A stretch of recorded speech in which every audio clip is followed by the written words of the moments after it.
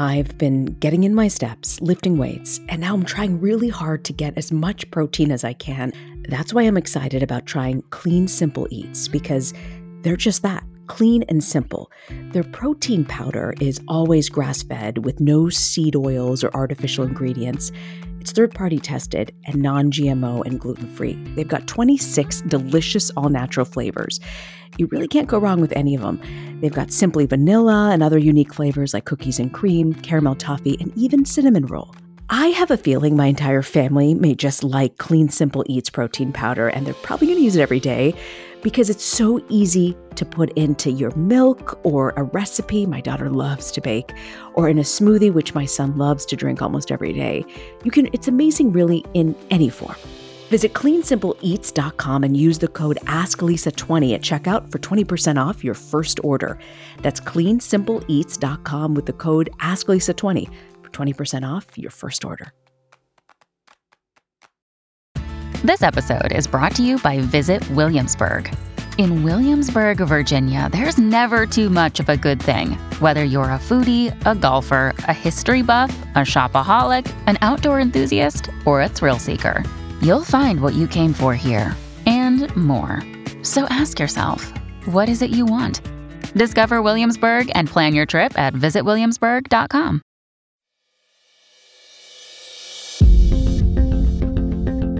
This is Ask Lisa, a podcast to help people understand the psychology of parenting. Psychologist Dr. Lisa Damour, author of 2 New York Times best-selling parenting books, takes your questions. And I'm co-host Rena Ninan, a journalist and mom of 2. Some of what we talk about comes from raising children ourselves. Most of the time, I'll be getting answers to your parenting questions. So send your questions to Ask Lisa at drlisadamour.com. Episode 91, My Kid Hates Being a Late Bloomer. How can I help?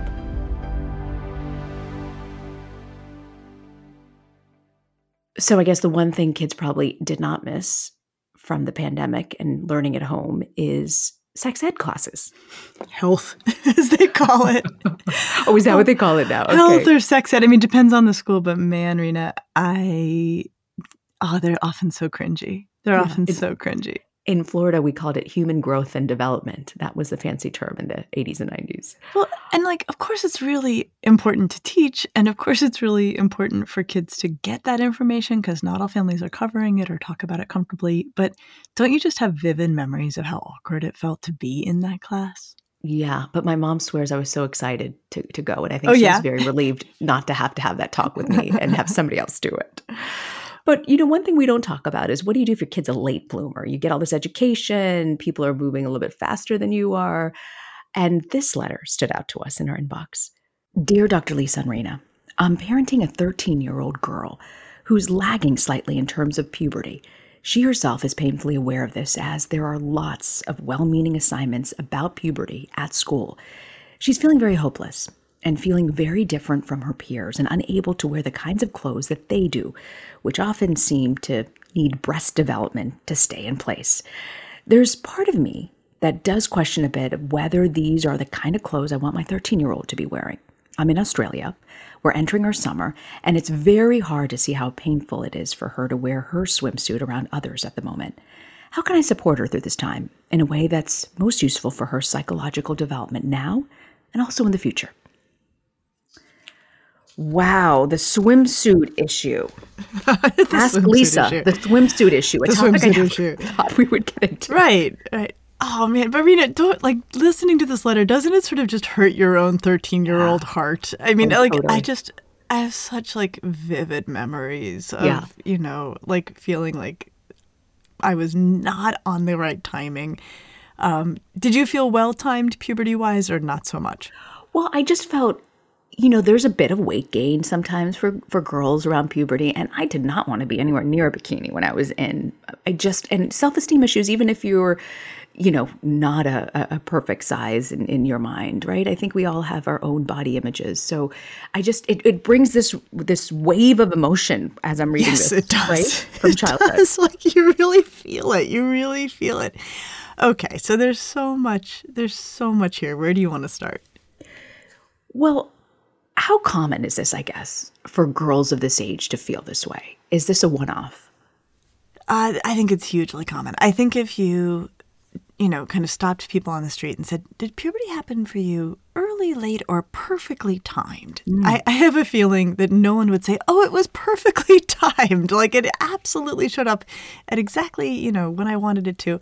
I think people would say, oh man, I was way too early, or oh man, I was way too late. So I think this too late feeling is very common. And I think part of the challenge for girls in particular is there's a very public aspect of their puberty, right? People can see breast development. They can, and so that is very uncomfortable for a lot of girls because puberty, it's so weird, right? I mean, puberty is just so weird and made that much weirder when there's a sort of a public side of it that people can measure and evaluate and see how things are coming along, which why would you want anybody to be able to see that, So I think it's pretty common and it's, I think it's why you and I both have this. Like I can feel myself cringing, like my shoulders are coming up towards my ears just thinking about this time of life. Yeah. And I will say on the bathing suit thing, oh man, I feel this so deeply. And you've got a 10-year-old daughter, and I don't know if you've run into this. Like when you start to try to go shopping for bathing suits for 10, 11, 12, 13-year-old girls, it's not that fun anymore. Have you had this problem? I haven't, only because I buy the swimsuit in August for the next season, so she doesn't have a choice. But we're entering that smart. phase. I buy the sales in August when they're all reduced for the next season. But, I'm entering that point where she really has an opinion on her clothes now. It is hard. And I will tell you, I remember, I think it was with my older daughter, trying to find bathing suits that felt appropriate. And what this parent is describing is often once you get into these tweeny ages, it's a lot of bikinis, which parents may or may not want for their kids. And it's bikinis where the thing covering the breast is like a triangle of fabric. Oh my gosh. And it feels totally weird to put, two triangles on what is essentially the boy torso of your daughter, right? I mean, there's nothing there. And it feels like it's very sexualizing. And I remember we were at Target, like just going through every option we could find to get to something that we could agree on. I will tell you, we're not sponsored by them. I'm not a paid promoter. Athleta Girl solved the problem. And that's at Target? So Athleta Girl is under Athleta itself. Oh, the Athleta brand. Yeah. Their girl bathing suits are fabulous. So that is how we have solved it with my younger daughter. And I don't think they were in business doing girls bathing suits when my older daughter needed one. But so if there's a parent out there, and they are not cheap, I will say that they are not cheap, but that has solved it. Cute as can be, but not sexualizing. Interesting. I didn't realize that was what they put out. I mean, first off, you mentioned boys and girls. I want to ask you, is the bathing suit issue, I mean, obviously boys aren't wearing bikini tops, but is there an equivalent of this in the swimsuit for boys? I don't really think so. I think that boys, it's like kind of wonderfully generic what boys wear. And so they don't have that issue, which isn't to say that boys don't have pubertal timing issues. Like there's no question that the timing of puberty stirs up a lot of big feelings for boys. Yeah. And here's what we know. And let's start with the boy piece, and we'll think through the girl piece too. But what we know for boys is pubertal timing can have a lot of power in terms of social and athletic strength, right? Yeah. Or pull. That boys, their modal age of onset for puberty, the most common age at which they hit puberty is around age 14. But they are, they can be on very far on either side of it. So some guys hitting it around 12, some guys hitting it around, 16. And, puberty is a really long thing. I mean, it's starting in most kids by 11, but it doesn't become, so even saying there's an age of onset is a little bit inaccurate. But, kids are all over the place. But, there's nothing more fascinating than a pack of ninth grade boys, right? Because that's the model, right? Because there's some who truly look like sixth graders. I mean, they just look like sixth graders. And there are some who are shaving full beards, and have hair all over their legs. And they're these big kids. And for the guys who hit puberty early, we've long seen there's social cachet that comes with it. They're taller. They're, seen as older, which then causes adults to respond to them as if they are older, which in many ways can be good for them in terms of them kind of stepping up maturationally. And then, Rena, it's the sports, right? It's the sports that matter. And it is really hard to be a budding 9th grade athlete boy who is trying to compete in what is still looks like a 7th grade body against adult male bodies. I mean, it's really hard. And social prowess goes very far for teenage boys. It does. I have so many questions on this issue. I want to ask you how parents can help, whether you have a boy or a girl and they're not hitting puberty at the same time. We're going to pause, though, take a quick break. You're listening to Ask Lisa, the psychology of parenting. This message is sponsored by Greenlight. We spend a lot of time teaching our kids please and thank you. But one thing I've realized I haven't spent a lot of time teaching my children is how to be financially responsible. We started using the Greenlight app, and it's made a difference in helping them have that conversation about money and to really understand how it can affect their lives. Greenlight's a debit card and a money app that's made for families. I can send money to my kids, keep an eye on their spending and their savings. I didn't think I would need this app, but my kids are absolutely loving it, and they're getting the concept of what it means to save. I love the lessons they're learning. I love the games they're playing. I love that they are being educated at a younger age that you need to learn how to save. Sign up for the Greenlight app today and get your first month free when you go to greenlight.com/asklisa. That's greenlight.com/asklisa to try Greenlight for free. Greenlight.com/asklisa. EarthBreeze EcoSheets look just like a dryer sheet, but instead of being a dryer sheet, they're in fact an ultra-concentrated liquidless laundry detergent. It's really the best of all worlds. EarthBreeze is tough on stains and odors while being kind to the planet and to your skin. Personally, I get a huge kick out of using EarthBreeze. I love the fact that it takes up less space, is better for the environment, and yet it leaves my clothes smelling so good and it gets them so clean. Here's the bottom line. Making a positive impact in the world doesn't have to come at a cost to you. My clothes are clean, they smell great, and I feel like I actually did something good, not just for my laundry, but also for the earth. Right now, my listeners can receive 40% off EarthBreeze just by going to earthbreeze.com/asklisa. That's earthbreeze.com/asklisa to cut out single-use plastic in your laundry room and claim 40% off your subscription. earthbreeze.com/asklisa. I'm all for healthy habits, but I don't trust quick fixes. This is why I love Daily Harvest. They take all of the work out of eating well, and all I have to do is enjoy. Daily Harvest makes it so easy for me to eat in the nutritious and delicious ways that I like. They take the planning, the prep, the cleanup out of cooking, and they deliver meals that are packed with vegetables and fruits straight to my door. The other thing I love about them is that it's not the same old boring meals. I love their dragon fruit and lime smoothie. I also love their butternut squash and rosemary soup.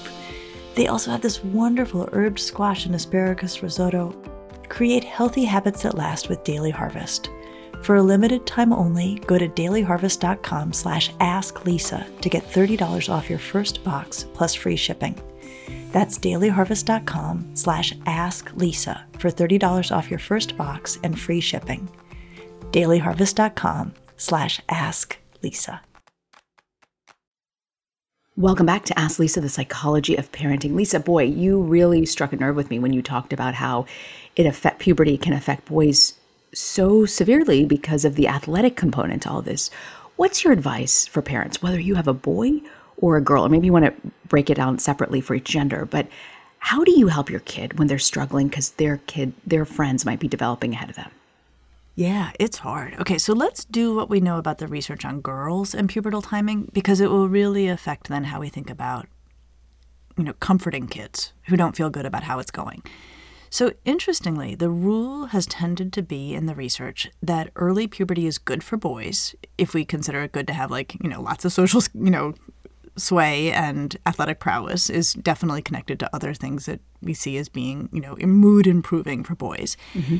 And we have generally seen early puberty as bad for girls. Mm-hmm. That even though this child in this letter is sad about not having, not being on the earlier edge, when we look broad scale, what we see is that the girls who hit puberty earlier, what it means is their bodies become sexualized earlier. Oh, wow. That they are working in that space earlier. And it is generally associated with lower self-esteem and more involvement in, heterosexual romantic activity. And what it can also draw, and this is where for me it gets really concerning, it can draw the interest of older guys. That one of the problems with being a 7th grade girl in full bloom is that it can get the attention of 9th and 10th and 11th grade boys. And pubertally, they actually may be a match. A 7th grade girl and a 10th grade boy may be in the exact same phase of pubertal development because girls are 2 years ahead. So middle age of onset for boys is 14. For girls, it's roughly 12, but it also breaks down by race, actually. There's different, we see different patterns across different groups. But you don't really want 9th grade boys lurking around your 7th grade daughter. And it's not because 9th grade boys as a group are a problem. 9th grade boys can be absolutely wonderful.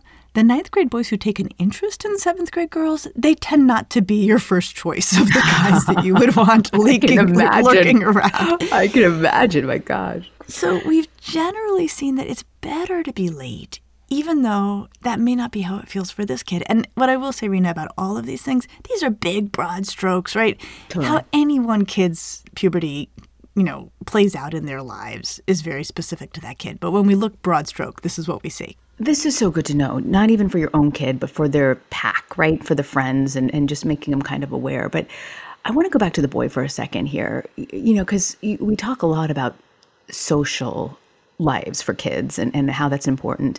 So if you have a son who's blooming later, what's your advice? Like, should you have an open conversation about this? Like, what do you need to hit on? What do you need to focus on?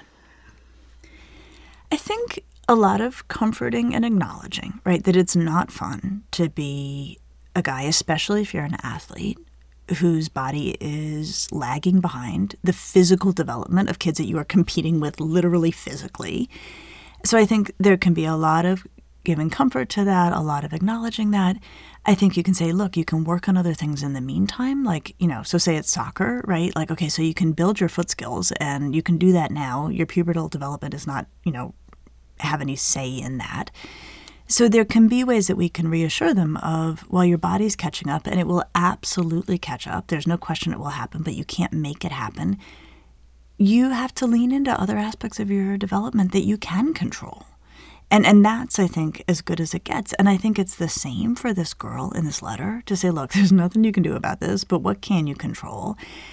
I think for the girl in the letter, what the parent can say is, I know it doesn't feel this way, but I have to tell you, actually, it's better for you to bloom late. When we look at the research, you getting to have a kid body for longer is actually a nice thing for you. You get to still be a kid. You don't have to worry about your body coming into its adult female form yet.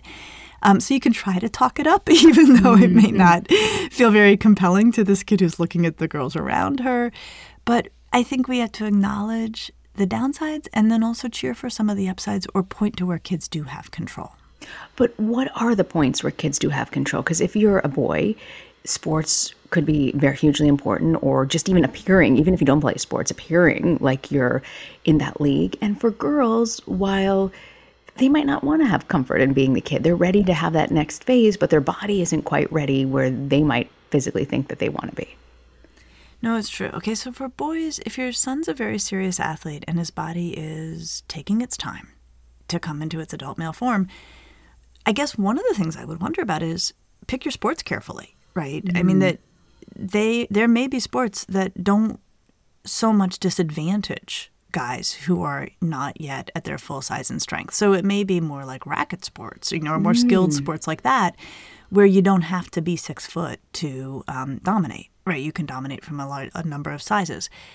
This, of course, presumes a whole lot of access and a whole lot of privilege. But I think, if you're wonderful 9th grader who's very much still a peanut is sometimes how I think about them, is like, I'm going out for football. You might be like, yeah, well, or, maybe soccer, or maybe, so I think that may be a place where they can have some say. I'll tell you, Rena, where I've seen the sports thing cut in a very specific way for girls and puberty. That's been fascinating, and it's a very, interesting version of this. I've taken care of a lot of young girls over their development who are very serious about ballet. You know how girls sometimes can be like, at 3 or 4, they get hardcore about ballet and then they stay hardcore. And they really have this whole vision of themselves as ballerinas and their world as ballerinas. And they want to be a ballerina as an adult. And then what I have seen happen on more than a few occasions is that girl hits puberty and then she is 5'10", and, basically not dainty, no longer ballerina size. Yeah. And so what's been fascinating is to watch the reorganization of identity that needs to happen for those girls. So I think we just want to really appreciate identity is both critical for teenagers and it's also fluid. So we have, little peanut girls who are convinced they're going to be ballerinas for their whole life. And then suddenly in 9th and 10th grade, that identity that had been so fully formed is now having to be renegotiated because of the outcome of puberty. And we have little peanut guys who are like, I want to be on the basketball team. Like, I am really good at my, I love basketball. It's my favorite sport. But who, for whom puberty is just not coming along quickly, who may need to renegotiate that identity. And so what we always want to do when we're caring for adolescents through these moments where they lose control. I mean, I think that's what's really happening. Like they've lost control of something that is actually pretty critical in terms of the wishes they have.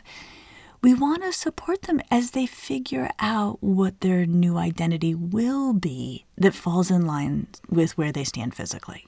So how do you encourage that? I'm thinking the ballerina. I'm thinking the kid who might have played flag football and now tackle is way harder.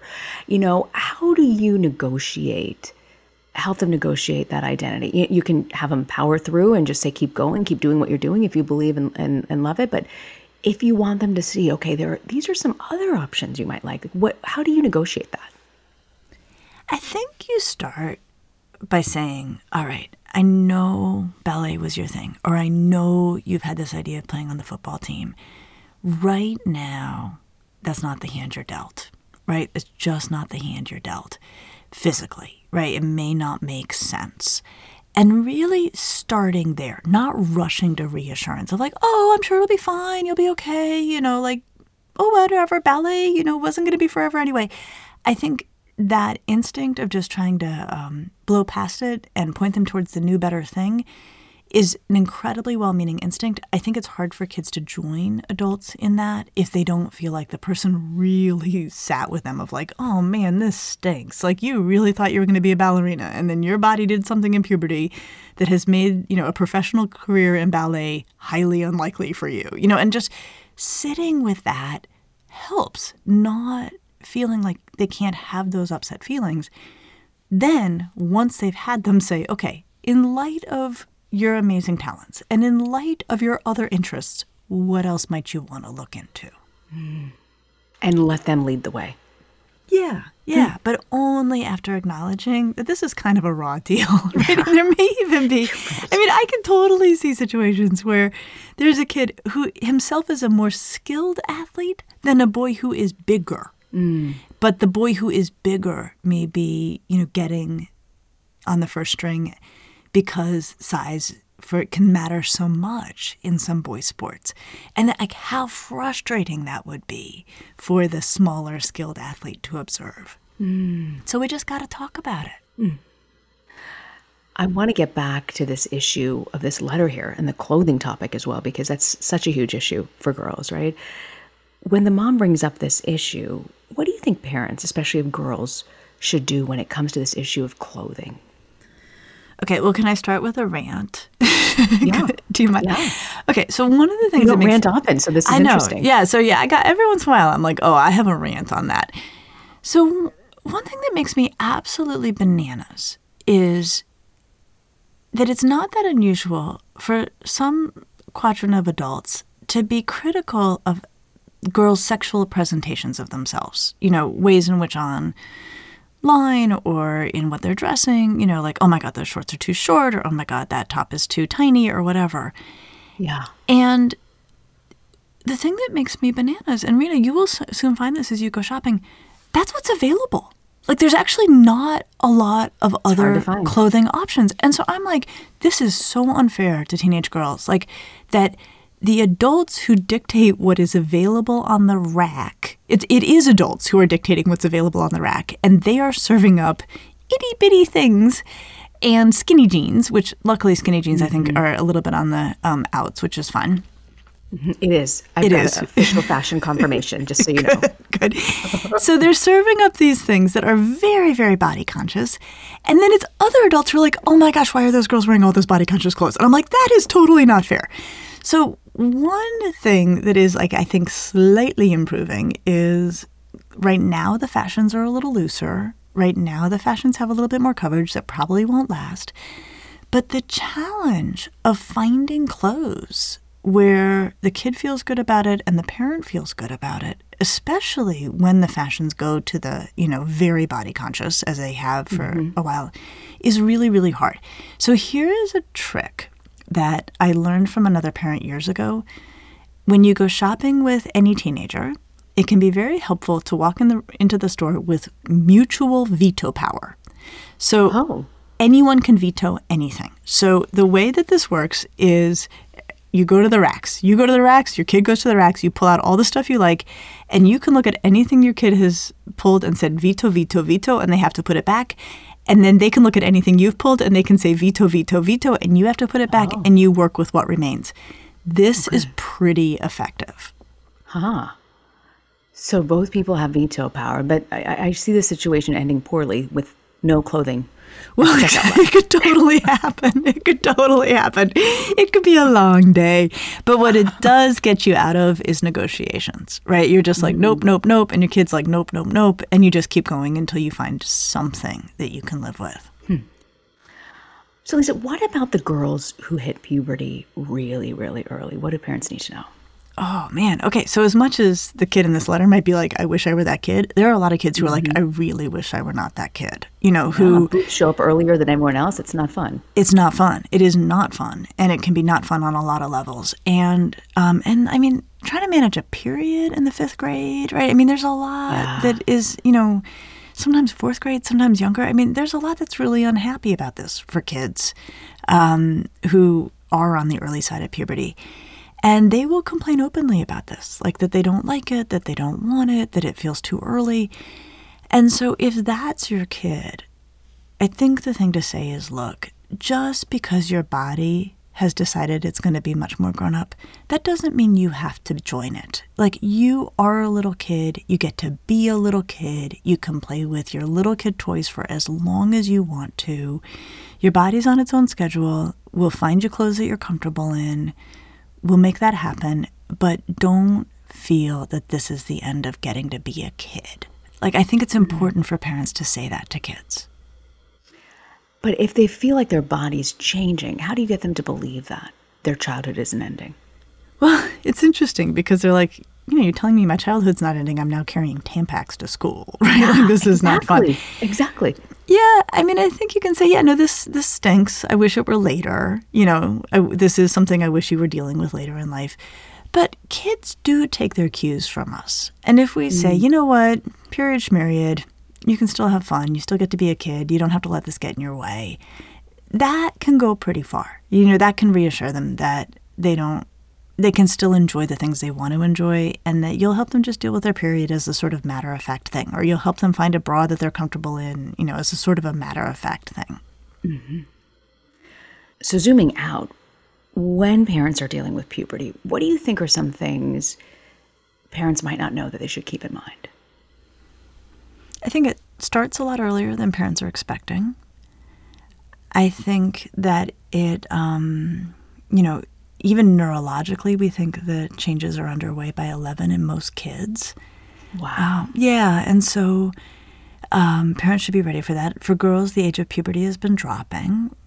So the parents' memory of puberty may be very different from their kids' experience, especially their daughter's experience of puberty. But I think the thing for us to really remember is this is not comfortable for kids, right? That just when they want more privacy and more autonomy, their body is making this public display that everybody can take an interest in. And so we want any conversation about puberty with our kids to be one where we are really reassuring and really kind, and we go at it delicately, and the conversations are kept short. That is mostly what kids want about anything having to do with puberty. Oh, that's good. The conversations are kept short because you know me, I feel like I have to go on and on and on. My husband's like, I think we're done with this topic. I don't know, but the kids are just very uncomfortable. That is good to know. Yeah. That is good. You know, I still remember my mom taking me, I think it was JCPenney's, to go get my first training bra. Or maybe it was Sears. And I did not like the feeling of that training bra against my skin. Okay, Rena, you know what I remember? Don't tell anyone. Not that I'm telling like our whole audience. I remember trying to convince my mom I needed a bra. Like everybody in mind. Yeah, no. I remember exactly how it went down. I remember the house we were living in. I must have been in 6th or 7th grade, and it felt like everybody else had a bra. I made her stand at the bottom of the stairs, and I jogged down the stairs in my T-shirt trying to show her that I had something that was moving on my chest. It was sort of pathetic, wow. But I love our stories. But isn't it amazing how vivid this is for both of us? Yeah. Decades later, you remember everything or many of the things that happened during those years. I think they're defining. I really do. They're hard. Absolutely. We can agree they're hard. So what do you have for us, Lisa, for Parenting to Go? So on the topic of puberty and on the topic of kids not wanting to have long conversations with us, there are fabulous books about puberty. There's Guy Stuff by Dr. Kara Natterson about boy puberty. Yep, it's a great one. And then there's The Care and Keeping of You, Parts 1 and Part 2, out of the American Girl Library, which Dr. Kara Natterson, this is our friend and guest, has been on. Yes. But there's other excellent ones through the American Academy of Pediatrics. There's wonderful puberty books. What I would say to parents is get these books and actually get both, right? Regardless of the gender of your child, they should know about the pubertal development of the other gender, I think also. And say to your kid, I put some books on your bed. If you have any questions, let me know. Because that can be a way that they can get good information at a pace that they want and can tolerate. And it can be a nice way to make sure they're not made too uncomfortable by the conversations with us. Kara Natterson's books, that was the best recommendation because during COVID, the education just wasn't there in school. So I cannot recommend those books enough. I think it's really a great entry point to have these conversations. I do too. Lisa, next week we're going to talk about how can you help when your kid is in love. Not everyone's ready for that. You're right. I'll see you next week. See you next week.